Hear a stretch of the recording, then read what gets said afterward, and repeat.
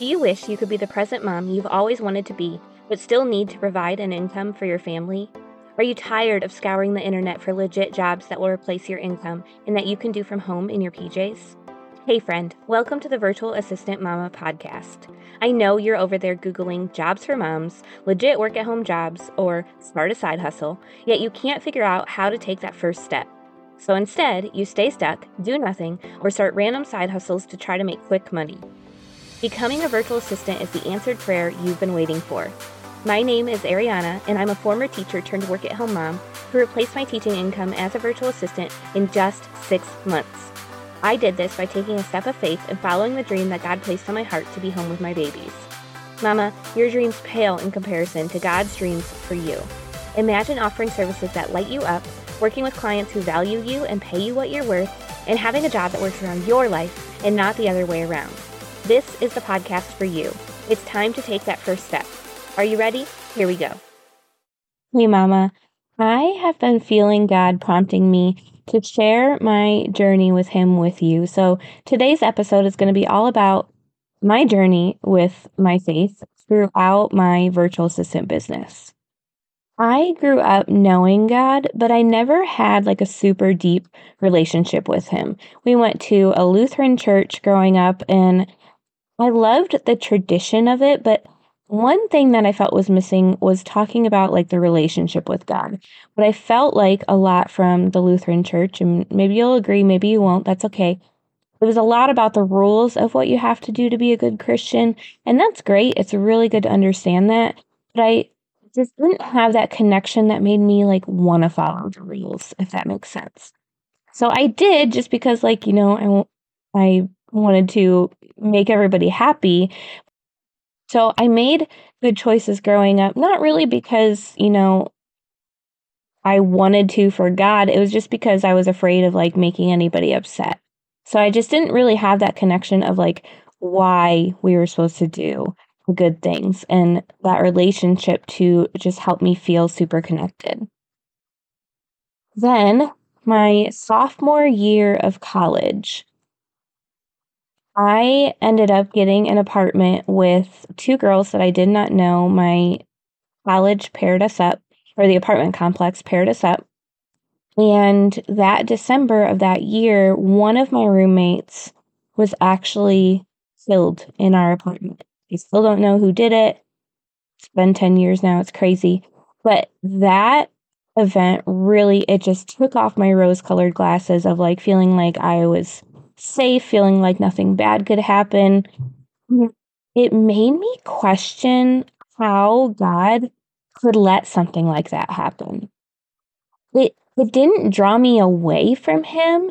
It just had me asking Him a lot of really hard questions, which, if you didn't already know, like He can handle those hard questions. He wants you to come to Him in those hard times and ask, and just ask why, ask how. He welcomes those questions from you. So that was a really hard year for me. And then a couple years later, I graduated from college, and I really felt like God was calling me to go to Texas. Like I was going to be a teacher, and I went to a job fair at our school. And I met with, I think, one Michigan school that was looking for teachers, but I just really felt called to the Texas locations. All I can say is that God was pushing me towards them. I don't know any reason other than that. But this was also really scary because I didn't know anyone down there. Okay. I knew nobody. I was freshly out of college. I had no job yet. I had always, lived with my parents. I mean, I lived in the dorms for a little bit in that apartment, but after that, I went back to my parents because I'm like, I'm not doing that again. Yeah, so just moving across the country felt really nerve-wracking for me, but I followed that nudge anyway, and He provided. When I moved down to Texas, I moved into this apartment. I was on the first story, and literally the day I was moving in, I met my upstairs neighbor who was about the same age as me, worked at the local church, was starting a Bible study with a whole bunch of other girls my age. Like, how perfect was that? He literally just plopped a group of friends for me right above my apartment. So He definitely provided there. All right. And then during that time, when I was meeting with those girls in Bible study, that's when I really started understanding that you could have a really deep, beautiful relationship, even friendship with God. And that was just something I didn't really understand before. So that was kind of my first glimpse into what that was like. I really just wanted that connection with Him. So I started building that, started like reading the Bible more, praying more. And then a couple years down the road, when my husband had eventually moved to Texas, we got married and then he moved down. We started trying for a baby, and I was just unhappy in teaching. I didn't know how I was going to be the present mom that I always wanted to be. And I was feeling the nudge to do something else, but I didn't know what it was. My husband and I had a conversation, and we decided that I was going to take the first year off of teaching when my daughter was born, and that I would just be present for her. And I feel like that was just kind of a little step of faith. Like, we could live off of my husband's income, but it wasn't going to be, comfortable. But we took that step of faith because I felt in my heart that I was meant to do something else. And my husband trusted that feeling that I had, and we just went with it. So, literally, the day I went into labor, I found out about this virtual assistant world. You guys, that is not just coincidence. I know 100% that was God's timing. He was like, you are meant to do this. This is what's going to allow you to be home with your babies. Okay. So one thing I'm kind of proud of is that I'm pretty good at following the nudge from God. Like, if I feel Him telling me to do something, I will do it. But also, sometimes I jump in before asking Him. I try to control everything. I feel like a failure when I can't control things. And that was kind of hard in the virtual assistant world because I felt like a failure whenever I didn't land that next client. I would compare myself to other people who maybe even started their virtual assistant business after me, but seemed like they were farther from me. So that was really hard, and I struggled with that a lot in the first year of becoming a virtual assistant. But I think it was towards the end of that first year that I was like, you know what? I'm not meant to control this. God gave this business to me. He gave me this idea. He's helped me learn everything I need to. He's given me all the people to guide me. And so that was when I decided to give my business to God and ask for Him to provide for me. I asked Him to provide financial resources we needed for our family. I asked Him to provide the clients that would just value me. I just gave it all to Him, said, God, just do with this what you will. Once I did that, everything changed. It was so much easier to run my business. I sometimes do still struggle with control. I think that's a daily commitment that I have to make to myself, and I'm not always great at it.